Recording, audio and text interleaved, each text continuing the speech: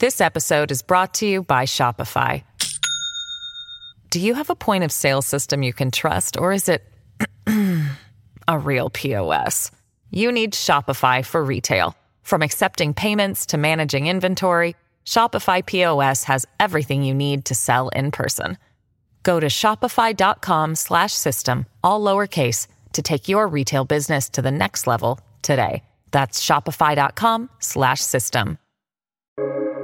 Welcome to the New Books Network. Welcome to New Books Network. I'm your host, Schneur Zalman Newfield. Over the last 20 years, the world's most advanced militaries have invited a small number of military legal professionals into the heart of their targeting operations, spaces which had previously been exclusively for generals and commanders. These professionals, trained and hired to give legal advice on an array of military operations, have become known as war lawyers. In War Lawyers, the United States, Israel, and Juridical Warfare, published by Oxford University Press in 2021, Craig Jones examines the laws of war as applied by military lawyers to aerial targeting operations carried out by the U.S. military in Iraq and Afghanistan and the Israeli military in Gaza. This book shows just how important law and military lawyers have become in the conduct of contemporary warfare and how it is understood. Craig Jones is a lecturer in political geography in the School of Geography, Sociology, and Politics at Newcastle University. I'm so glad his new book has brought him to our program. Welcome, Craig. Hey, thanks for having me. It's really nice to be with you. Terrific. So to get started, could you please tell us a little bit about your background and what led you to write this work? Yeah, so I'm an academic geographer through and through. I guess I've got all my degrees are in geography, so I don't know anything different. And I did my PhD at the University of British Columbia, and this was a few years ago now. And I became interested just one morning after reading a newspaper in the conflict in Israel and Palestine, and began reading around it. So that's how I got interested in this topic, which we'll talk more about. And right now, I'm a lecturer in political geography, like you said, here in Newcastle, which is in the north of England. And yeah, happy to be here, and it's good to be with you. Thanks for reading the book. Great. So to get started, who is Colonel Daniel Reisner, and how does he fit into your discussion of the law and warfare? Okay, so just to set the context, the book is about the involvement of military legal professionals in targeting operations. I'm talking about lethal targeting operations that kill people most of the time. And I've done a series of interviews with military lawyers, and they give legal advice to commanders on who they can kill and who they can't kill under these scenarios, looking, as you've said, in Gaza, Iraq, and Afghanistan. Particularly, my interviews were with the Israeli and US military.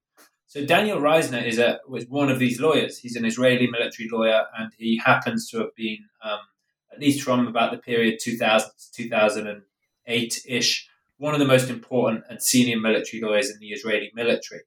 I use him as a hook in the opening to the book because he was involved in very high-level decision-making for the Israeli military. And he plays a crucial role in this story because it was him, along with some others in the Israeli military, who learned from the US experience of employing legal advisors in targeting operations. And that's something that he wanted to bring to the Israeli military. The Israeli military wasn't doing that on his watch prior to 2000. The year 2000 is key in Israel-Palestine because of this historic rise of it's called the Second Intifada or Sheikh-Off, which is a Palestinian popular uprising against occupation. And he wanted to consult military lawyers, and he had read US history. He was a keen historian, and he learned that the military lawyers in the US had been doing this for a decade or so, and he brought that practice to the Israeli military. And so in the book, I document a sort of highly dramatized case where he's called in to the military commander's headquarters who can't make a decision on whether or not to try to strike a particular target. So they call upstairs and say, "Hey, Daniel Reisner, can you help us make the decision?" And so he's a lawyer in the book. He's a key decision maker, and ultimately that's what the book's about. He plays a pretty crucial role. Right, right. I'm thinking for listeners who might be familiar with the movie Eye in the Sky, the 2015 movie with Helen Mirren.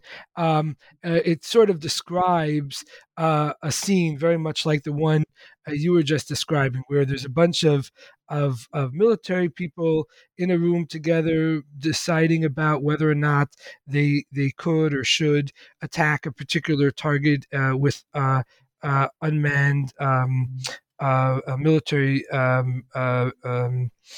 airplane, and shoot, a rocket or something and kill some target, and then they bring in the lawyers to try to help them decide, whether or not this is technically a legal action to take. And so the one thing to think about is what countries have these war lawyers? Yeah, it's a good question. And, for listeners, once you're done listening to this podcast, do go watch the film Eye in the Sky. It's a good one, and puts, puts the dramatization on what the book's about. In terms of how many countries have this? Not many. The US has led the way historically in employing military lawyers in targeting operations. They've been around for a long time. Military lawyers and the corps to which they belong, the unit to which they belong, boasted it's the oldest and largest law firm in America. But they haven't done the targeting operations really until the 1990s. Israel followed suit in the 2000s. The UK has been doing something similar, although not as extensively involved, partly because our military operations aren't as big here in the UK as our Israel's operations in the West Bank and Gaza, and similarly the US, Iraq, Afghanistan, and many other places. Let's just put it that way.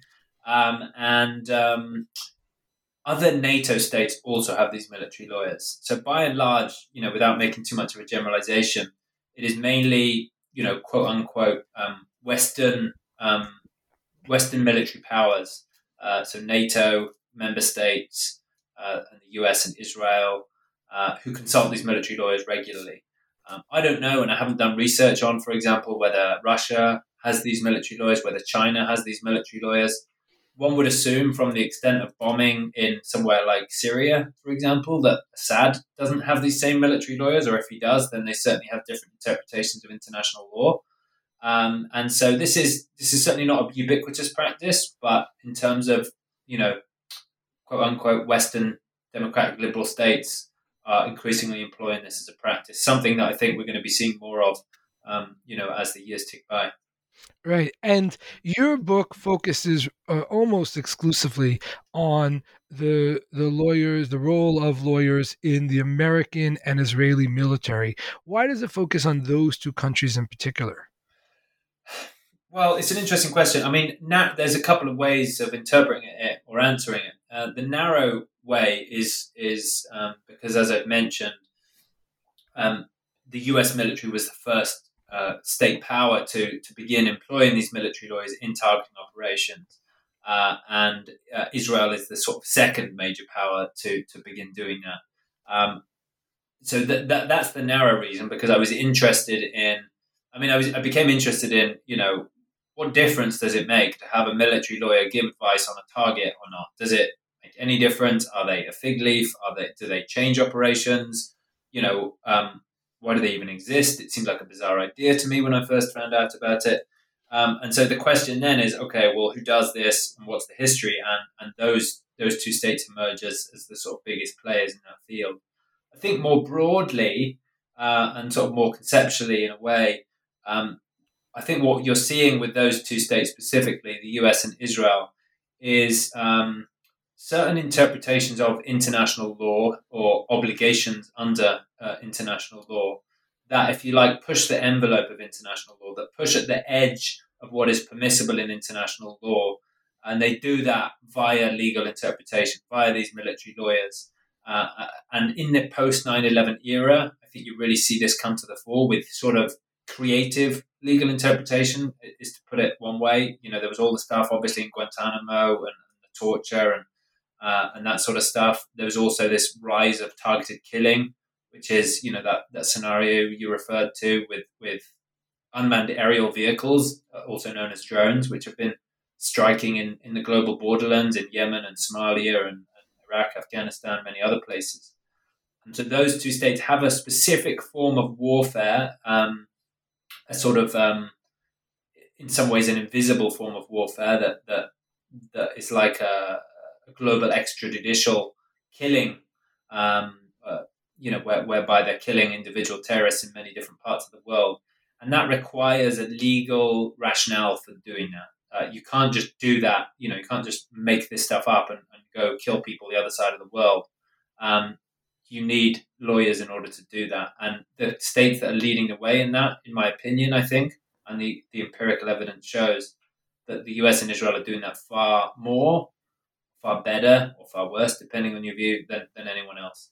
Right, and you sort of touched on this already, but to help us understand this a little more, if you could expand on it a little bit, this issue of what really is the role of the war lawyer, specifically, does the involvement of war lawyers actually make the decisions regarding legal targeting operations any more, humane, in quotes, or limited in some way, or does it simply place a veneer of legality on what is actually morally unjustifiable?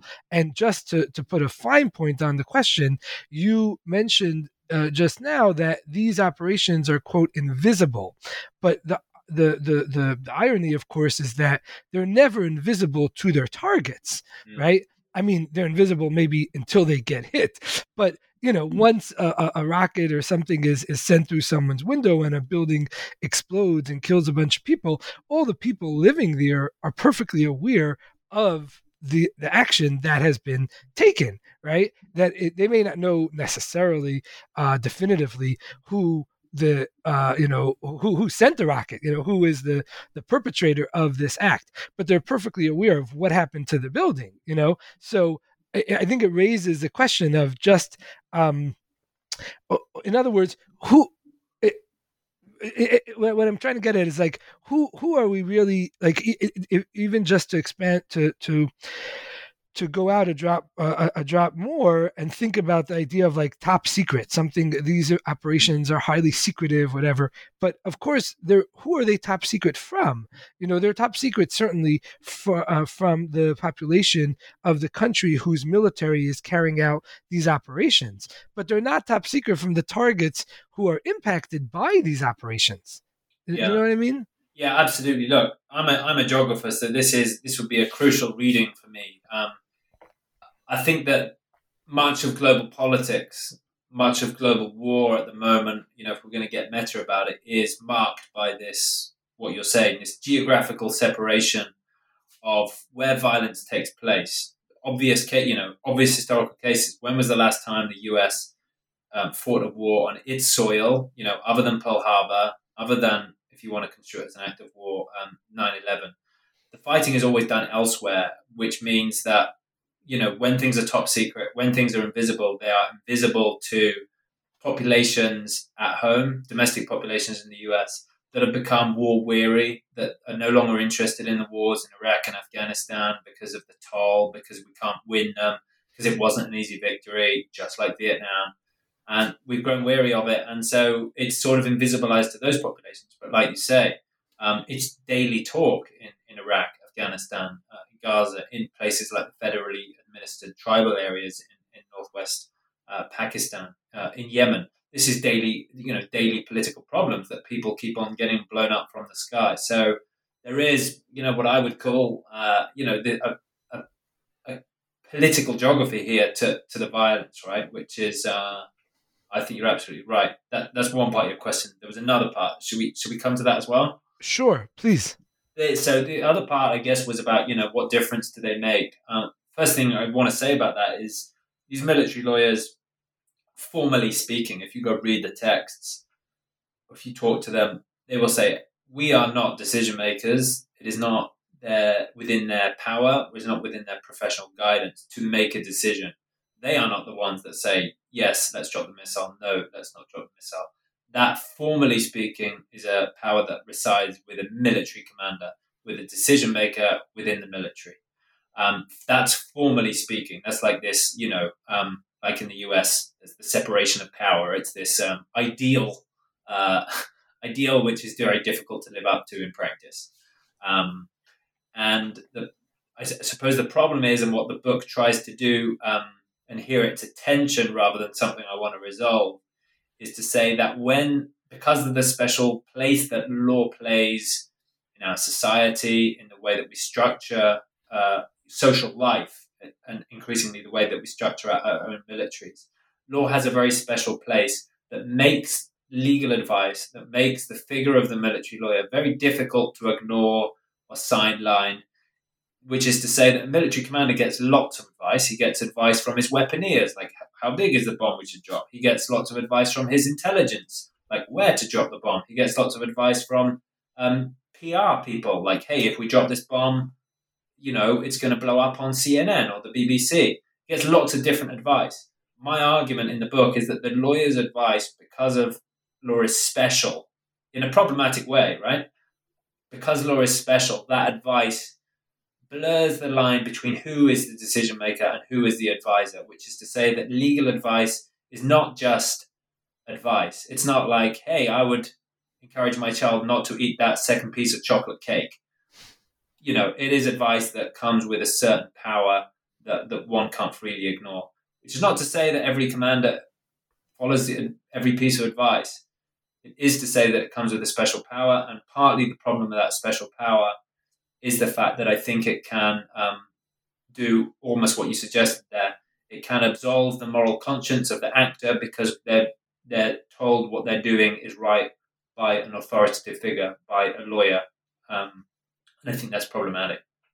Right. It's interesting. It's almost as if the way you were describing the status of law in quote unquote, Western countries, Western, Enlightenment influenced, countries, whatever.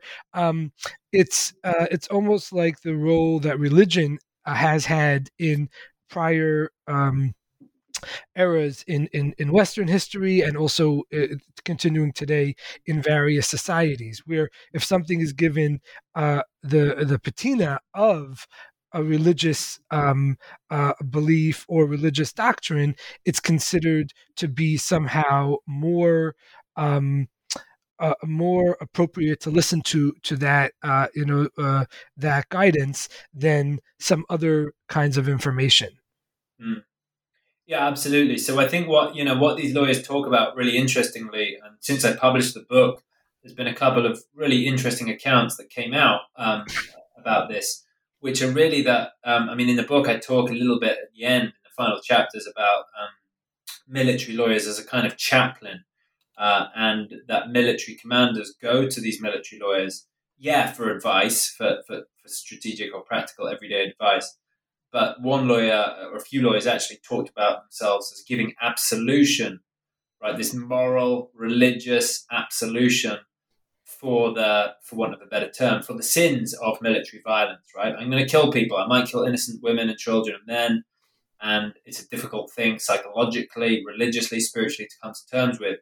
And the military lawyers, whether the commanders feel like they see them as that or whether they become that, they're certainly not formally that, but they're playing more than a legal role that is actually now, I think, sort of quasi-spiritual, I don't know what to call it, quasi-religious, where they're playing this role of absolution. Absolution comes from, I don't know my religion, but, comes from the Catholic Church of, giving absolution for the sins in one's life. One goes to repent the sins and is given absolution.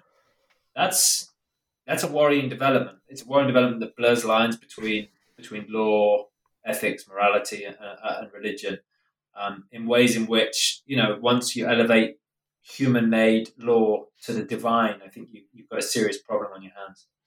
Right. But it's interesting, again, if you think about how we're supposedly in the Western countries living in a secular age, and you think about the role of the lawyers in the military context, how they might be fulfilling or replacing what in former times may have been a gap that may have been filled by religious functionaries, where religious functionaries would say, yes, this is a just war. They would tell European monarch or something. This is a just war. Sure, go ahead to cross the border, kill those other people. God wants it, And now you have lawyers in a secular age coming along with legal clauses or whatever, saying yes, you're permitted to go ahead and do this thing, even though it may appear to you and certainly to other people as a truly heinous thing to do.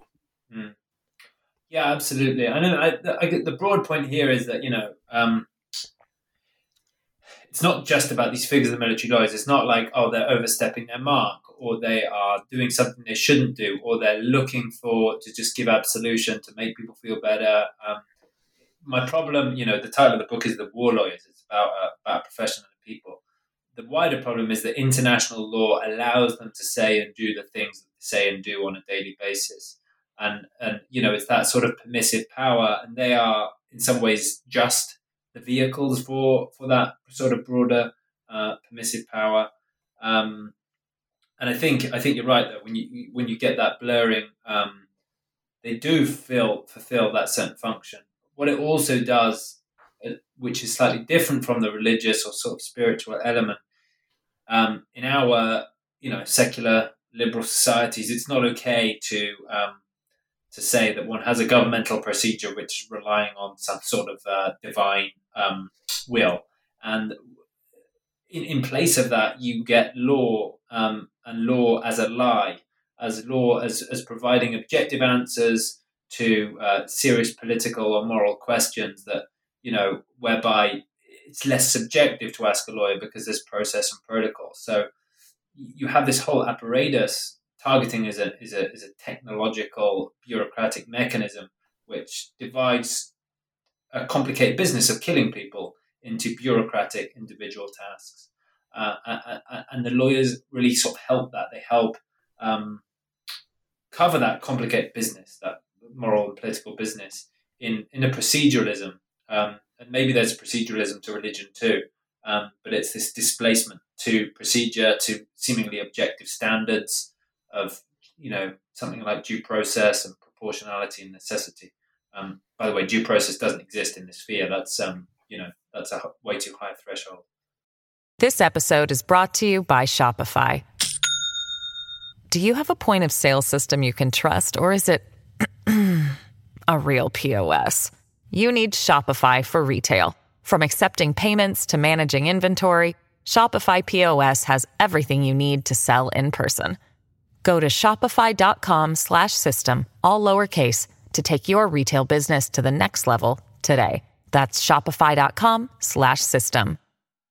Yeah. By the way, there's definitely proceduralism in religious context. I study sociology of religion, but anyway, we'll move off of the religious angle for now. I'm curious. We were talking about law, and there are these lawyers, and there's lawyers in different countries that are fulfilling similar functions. What law, concretely speaking, what law are they interpreting and analyzing in order to come up with these determinations? Yeah, great question. It's not necessarily easy and straightforward, and sometimes it changes. But the simple answer to the question is that these lawyers are dealing with a sphere of law that has two names. One is international humanitarian law, IHL, and the other one is laws of armed conflict, or sometimes called LOAC or LOAC. Essentially, that's just literally two bodies of law, two names of the same body. You can also shorthand it to the laws of war. So this is a body of law that is often associated with the Geneva Conventions, sometimes also with the Hague Conventions. It is the international law that guides or that governs human activities when we go to war. It's different from the right to go to war in the first place, which is all about the UN Charter and the right of self-defense and those sorts of things that came out of World War II. This is a much older legal paradigm about humanitarian law, which is, okay, once humans go to war with each other, what rules should we agree upon to govern the conduct?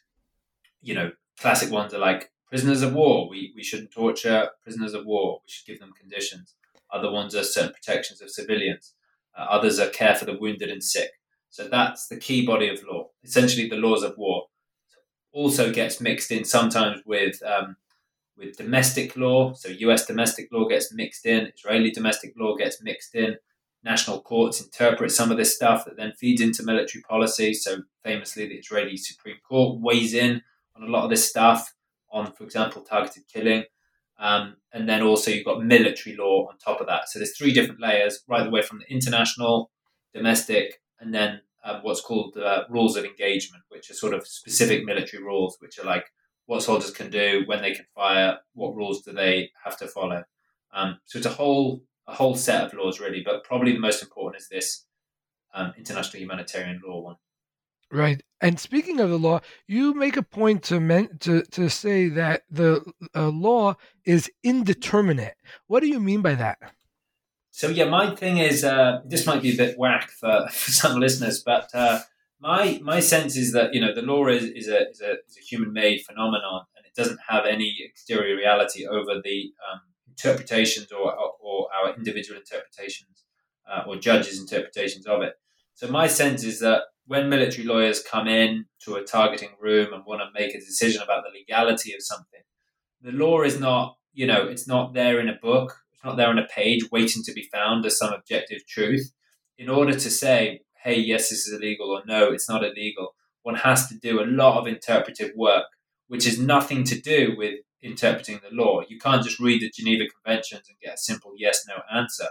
You, as listeners on the other end of this, might have a very different interpretation of, hey, there's a scenario, can we kill these, Hamas militants? Yes or no. There could be 100 different interpretations of that.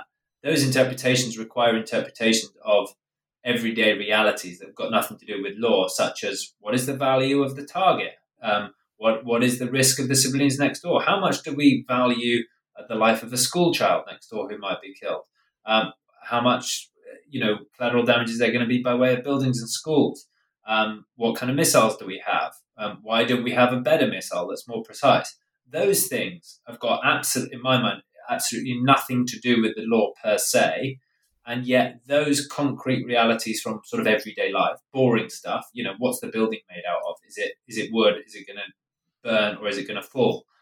And not legal questions. And yet they weigh so heavily on legal calculations in such a way that, going back to my scenario, it's not just a case of yes or no, but you need to interpret the world, and you're going to get very different answers to that question. So my sense is that law, and that this is a very practical example, but more philosophically, law has ambiguities which require interpretation. That law has actually no meaning until it's interpreted. Right. And historically speaking, when did war lawyers begin shaping U.S. military doctrine? Oh, hey, that's a great question. So they've been around, like I said, for a long time, for a few centuries. And my sense is that, I read this account in the Second World War, whereby these military lawyers were saying, hey, we felt bad because we were so far away from the actual real soldiers that we didn't really do anything. So I think we can say pretty emphatically that in terms of US military doctrine, they were more or less irrelevant in terms of strategic stuff until at least the Second World War. Where I really pinpoint in the book as being a pivotal moment is after the Vietnam War. Less so during the Vietnam War. Military lawyers went to Vietnam, in the 1960s and 1970s. US military lawyers went to Vietnam in the 1960s and 70s, but they weren't involved in targeting at all. In fact, they were really far away. But a couple of things happened in Vietnam. One was some war crimes that were committed in 1968 that are known as My Lai or My Lai, depending on how you pronounce it. American soldiers went into a village and essentially committed war crimes, killing about 300 or 400 civilians. And it was a wake-up call for the US military that it had such a strategic cost for them in the wake of it. These war crimes allegations fed into the protest movement back in the United States, the anti-war movement, the famous 1968 protests. That war crimes have such a sort of strategic cost that actually lawyers, if they brief soldiers on Geneva Conventions, on the rules of law, maybe they won't commit such egregious crimes. And so then they emerge on the scene doctrinally and alongside stuff that's happening internationally with what's known as the additional protocols of the Geneva Conventions, another set of laws that come across in the 1977 period. The US military realizes the strategic value of sort of avoiding disaster with these military lawyers. So has them come in, first do small things like train in the instruction of the laws of war. Just teach soldiers, hey, this is the law, this is what you can do, this is what you can't do. And then as they become, more and more useful across the 1970s and 1980s, the argument is in the book is that's the crucial turning point, but that actually it's really in the post 9/11 era, after the terror attacks of 9/11 in 2001, that they become crucial in determining who lives and who dies, the direction of policy and what happens really in war. Right. And when did war lawyers in Israel begin playing a significant role? So they began in 2000, which coincided with what I mentioned before, the start of the Palestinian Second Intifada. And the case in Israel is interesting.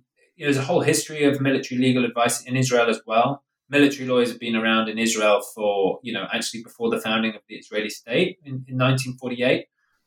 They had legal services to the Haganah, which is a sort of predecessor group of the Israeli state. And they've been around, but similar story. They didn't really do targeting. And it wasn't until this Daniel Reisner figure that I document in the book realizes that there's an unrealized potential here. And he comes on the scene in 2000s. I suppose what I should also say is that the US military, the Israeli military, for much of the second half of the 20th century, is targeting and is killing Palestinians, but is not claiming a legal right to do so. So there's the famous cases is the Munich, after the Munich bombing assassinations, where the Israeli state goes after and captures or kills those that were responsible for the Munich bombings. Forget the exact date. But they don't ever. That's done covertly. It's never done with a legal right to say, "Hey, we have the legal right to target or kill or assassinate." That changes in 2000 with Daniel Reisner and with the Intifada, because what they want to argue is that with the Second Intifada, a threshold of violence is crossed, whereby Palestinians have become so violent that they need new legal procedures, that need war powers. They want to activate this international humanitarian law, get lawyers in, and essentially start, targeting and killing Palestinians with a legal right and with some sort of legal process. Right. And to go back to the American context, what role did the interpretation by U.S. lawyers of Iraq's infrastructure as, quote, dual use play in the U.S. attack on that infrastructure in the first Gulf War in the early 1990s? Yeah. So, this is, dual use and the first Gulf War is a whole thing that I think has been largely unexplored. So what we mean by dual use is it's a military term. It's also, a quasi-legal term, which says that if a place, building, object or thing is being used not only for a civilian purpose, but for a military purpose, it's therefore serving a dual use. So one key thing would be electricity production facilities or oil production facilities, whereby a nation like Iraq is using electricity for its civilian population, for to turn on fridges, to keep the lights on at home. The argument in Iraq in the 1990s was that Saddam Hussein had converted much of Iraq's civilian infrastructure, the electricity, the oil, into military uses. Was feeding it to, oil was going to the tanks and other sort of more complicated uses of this. And the legal reading there by the US military, and I don't necessarily think it's wrong, it is problematic, is that because they're using those infrastructures for military purposes under international law, they can therefore be targeted, even if they also still contain civilian objects or civilian people. And so what you do is you start bombing the infrastructure. You say it's dual use. And then, I mean, what happened in Iraq in 1990 and 1991 is that you bomb a population so thoroughly on this basis that you reduce its capacity to produce electricity for itself, to sustain itself. And really, what I argue in the book is that it represents something like the total war doctrine of the Second World War, whereby it was a strategic objective rather than an accident to bomb a whole population, partly because it was called morale bombing or total bombing, because you want to bomb people so much that they pressure their own government to concede and sort of give up the war effort. I think actually something like that happened in Iraq in the 1990s, partly under this pretext of dual use. Could you give us a sense of just how extensive and impactful the U.S. bombing of Iraq in the early 1990s was? Yeah, it's difficult to communicate how impactful it was. We are talking. So the immediate bombing lasted just 40 days or 41 days, I think it was. Killed around 3,000, 3,500 Iraqis immediately as a result of the bombing. However, epidemiologists went back and people studied the death toll in the long run because of all the secondary and tertiary effects of the bombing. People didn't have access to water, people didn't have access to refrigeration. There was more increases in cases of cholera. People died of cold. All this stuff that was a result of the bombing, but wasn't a direct cause. Today, tomorrow, and estimated that way in excess of 100,000. Even as much as 200,000 people had died as a result of the bombing. You have to bear in mind that what happened in the 1990s was a huge bombing campaign that followed immediately by United Nations and global sanctions on Iraq so that they could not then rebuild the infrastructures which had been destroyed. That was a deliberate political strategy. It's a strategy which is often framed as non-violent. To just put sanctions on someone is better than not than bombing them. However, when you've already destroyed the infrastructure and then they can't rebuild it, that is obviously, you have a huge impact. I think actually, we see something like that, I would argue, in Gaza today. And, that has a huge devastating impact. And, the infrastructure in some ways, because we reinvaded and bombed Iraq again in 2003, they've been involved in a protracted civil war or transnational war ever since. Rise of ISIS, power vacuum. Is still actually recovering from the 1991 bombing because it hasn't been allowed to recover. And speaking of Gaza, how does Israel's aerial bombardment of Gaza fit into the larger picture of how Israel deals with the Palestinian population in its midst? Oh, another great and difficult question. I think Gaza is in some senses a crucial part of the question of Palestine in the contemporary period. And in other ways, it's a territory that's set apart. Actually, I think deliberately as a tactic of or an Israeli strategy to separate the territories, the West Bank, from Gaza. Some people talk about Gaza as a laboratory for Israeli military experiments, about Israeli military technologies, and I think that there's some truth to that. I think ultimately, what the situation in Gaza, what you're seeing is intermittent periods of mass aerial bombardment, followed by a permanent siege, followed by also a sort of regimes of occupation, which do much the same as what's happened in Iraq, although it's still actively under siege, of course. So imports are not allowed. Certain goods are banned from entering. Exports are difficult. The movement of people across borders is difficult. The new project that I'm doing looks at access to healthcare for those been traumatically wounded in Gaza. And for example, if you're shot or if you've got a bomb wound that's complicated, there's not enough healthcare infrastructures in Gaza to care for that. And then Israel won't always let them out to cross borders in order to access their healthcare. So I think Gaza is in some ways the most extreme form of Israeli policy on the question of Palestine. And well, there's more I could say about it, but I'll leave it there, I think. Right. And you talk about the difference between deliberate and dynamic targeting. What is the difference, and how does this relate to war lawyers? Yeah, okay. So deliberate and dynamic targeting is basically one. So deliberate is planned targeting. So it's where you know you've got a target in advance and you know you want to strike it. Let's say it might be a building, it might be a bridge or a weapons depot where you've got some intelligence in advance, and then a few weeks down the line or a few days down the line, you want to target that.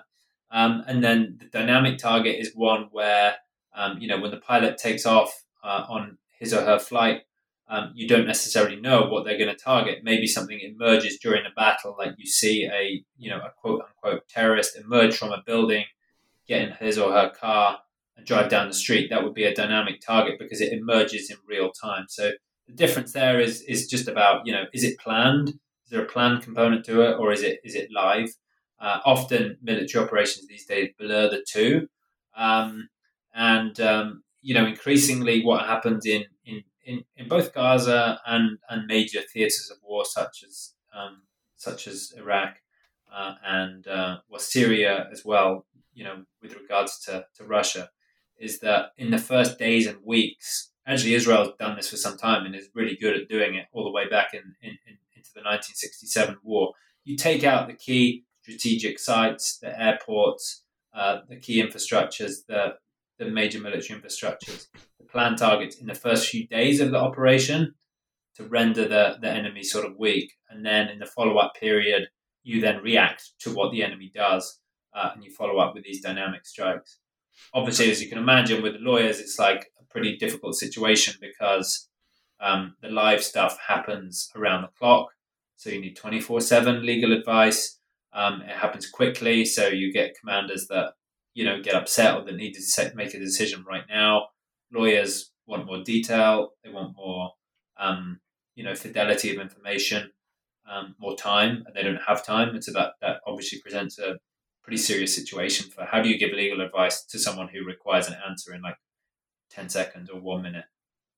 Right. That's really interesting, and I mean, I think it challenges the very idea of a deliberative legal process. If you need the answers immediately, is that really a kind of deliberative legal process or some other creature? Yeah, exactly. I mean, the thing is, right, is that we come to associate law, and whether that's because we're watching TV and we're watching these prolonged or protracted legal trials, as a deliberative process. It's something that takes time. If you've ever done jury service, it takes a long time to even be a juror on a jury. Things take time. Law is notoriously small for victims. The legal procedure is drawn out, often annoyingly so.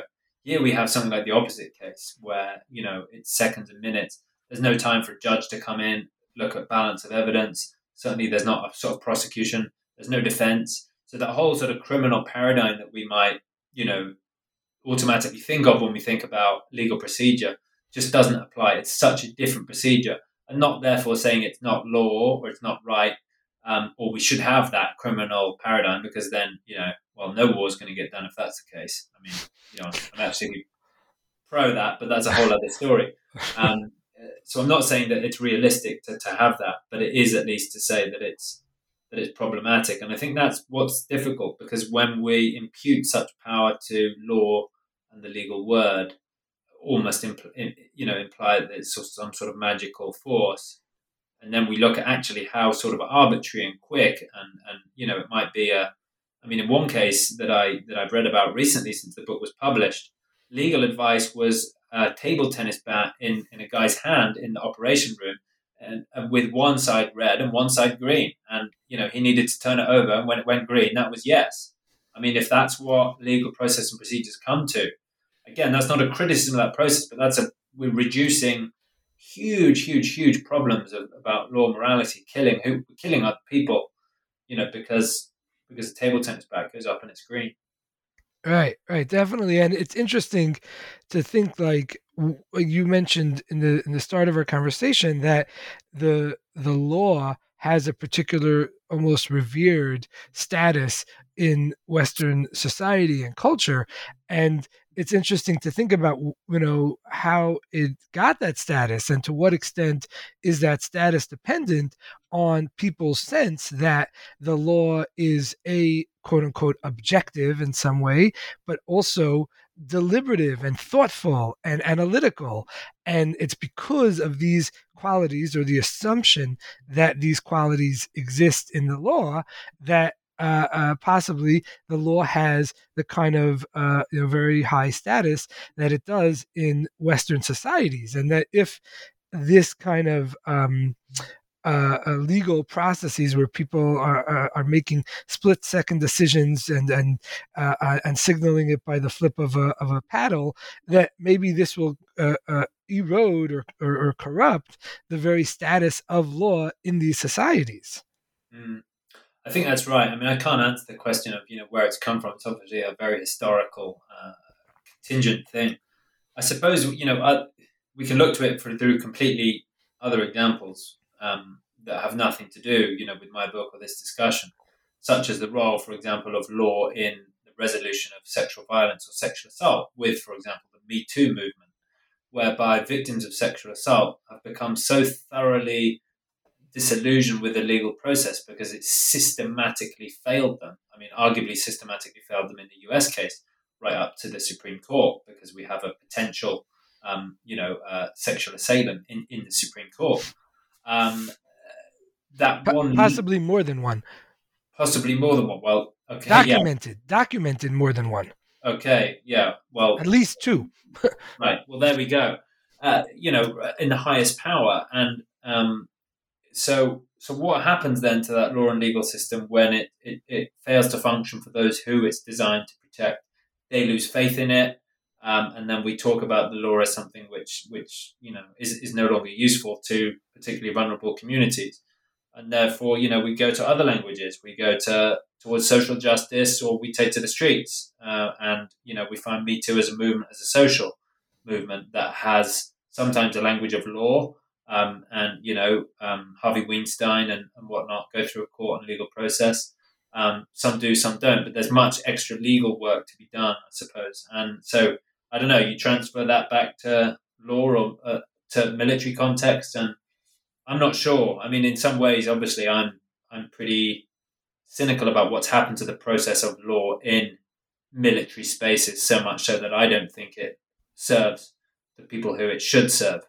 I guess there's a wider question of whether the international law, was designed to ever serve the victims of military violence, not its perpetrators, which is probably where I'd stand on the issue. Right. I mean, I think our discussion of your book just highlights how fascinating your book is and how complex the issues it grapples with. We could, talk for endlessly about all sorts of related topics. And I think it is interesting to think about sort of why the law and war lawyers were introduced into the military, as you said, because of the status of the law in these societies, and how potentially the very process of incorporating lawyers in such a formalized and bureaucratized procedural way could actually diminish the status of law, thus making it useless to have lawyers in the military serving this function. Yeah, absolutely. You know what? I want to, say something here that that sometimes goes against my own political position, but military lawyers and militaries aren't the only ones that have sort of, brought law into disrepute in this regard. So, I mean, anytime civilians are killed in modern war, we see this almost daily in global news, in the various contexts that our listeners are listening to. And as some civilians die, almost invariably, various different constituents from the international community, sometimes the UN, often, human rights organizations and human rights people on Twitter and in media will say it's a war crime. Civilians were killed. It is a war crime. That is an incorrect legal formulation most of the time, because it's not a crime to kill civilians. It's a crime to kill civilians in certain ways, And so what the militaries get frustrated with is this sort of misusing of the law, to say, like to hold militaries to a higher threshold, to say that, like, even if you killed one civilian, now we're going to accuse you of a war crime. Like I say, I think that's an incorrect legal procedure, an incorrect legal reading.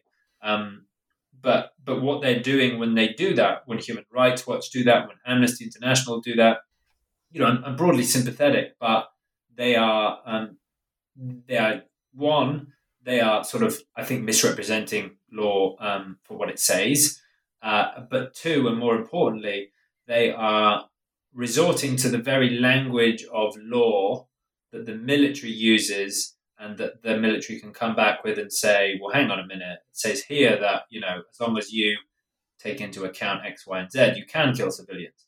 So it's just the wrong language to use, and it results in a sort of mutual erosion from the military side and from the humanitarian side. And this is, we don't have to get into it, but this is what's now called lawfare, the use of law as a weapon of war.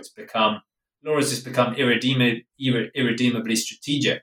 If you don't like what someone's doing, just call them a war criminal, say they've killed civilians. And for the most part, publics don't really understand the nuances of law. So what counts as law is what gets counted or what gets said as a war criminal. That's the poverty of international law, and it's a sort of, I don't think it's a useful discussion. Right. I think that, again, this brings out that, like you said, when whether it's Amnesty International or certainly many political activists, people who are concerned about social justice, when they take to the streets or when they clamor against a particular military action and say that it's illegal or if this goes against the law, what they really mean is that it's unjust, that the way that they understand the world, the way that they understand morality, about justice, they feel that this action violates basic concepts of justice and of morality. And they associate justice and morality with formal legal procedures. But what you're saying, and I think I also agree with this, I think that association itself may be faulty. That when we think about the law, especially when it pertains to military actions and warfare, the law may not necessarily, or certainly may not intrinsically, be moral or just. It's simply a set of guidelines to execute warfare, and if you follow those guidelines, then you're technically following the law. I mean, there's a meme on Facebook that goes around a lot that highlights this point, and it says that the Nazis, that when the Nazis killed Jews, they were within the bounds of the law, and when Germans or others tried to resist this genocide, they were acting illegally. And the same thing with the mistreatment of Black people in the American legal American history and during the Jim Crow era, where those who were mistreating or denigrating Black people were following the law, and those who were fighting against that mistreatment were actually breaking the law. So it just highlights that the law is not necessarily intrinsically just or moral. Yeah, I mean, I think at best, depending on what spheres or areas of political life we're looking at, law has at best a tangential relationship to justice and morality. I think in the case of, these war lawyers and things, it was never even conceived of as trying to be about something like justice or something like what we often associate with law. I mean, by and large, it was first conceived of as a way of protecting soldiers, protecting them when they got wounded and sick, and then it became a strategic calculation about, protecting civilians in war. It wasn't really about justice. Even the protecting civilians in war had a strategic element. It doesn't make any sense to kill civilians in war. It wasn't necessarily, because it's nice and fluffy and justice to not kill civilians. It had a counterproductive effect. You kill civilians like you do in Vietnam, and the population turns against you. It happens the world over. The history of warfare is that actually it's, a strategic cost. So, yeah, these things that, I mean, again, depends on what sphere we're talking about. I wouldn't. My book is fairly cynical of the role that law plays in particular ways, but that's because it's been taken up in particular ways by particular institutes or powers. I think law can be, a hugely powerful force for good. Um, you know, much work has been done, certainly in the 20th century. I'm thinking particularly of the civil rights movement, the human rights movement more broadly. Not that those movements don't come without costs, to advance causes, particularly of marginalized people. So I wouldn't be willing to throw the whole law out or whole of international law out. But certainly, along with others, people like Samuel Moyn, a Yale historian, are talking about this at the moment. We really need to examine the costs of what happens when we talk about things in a legal register. Right. Well, as you said, there's so much more to discuss about this topic, but we'll have to leave it there for today. Thank you so much for taking the time to share your thoughts with us today. Hey, thanks for having me. I've really enjoyed this conversation, and hope listeners enjoy it too. That concludes our program. Thanks for listening and have a great day.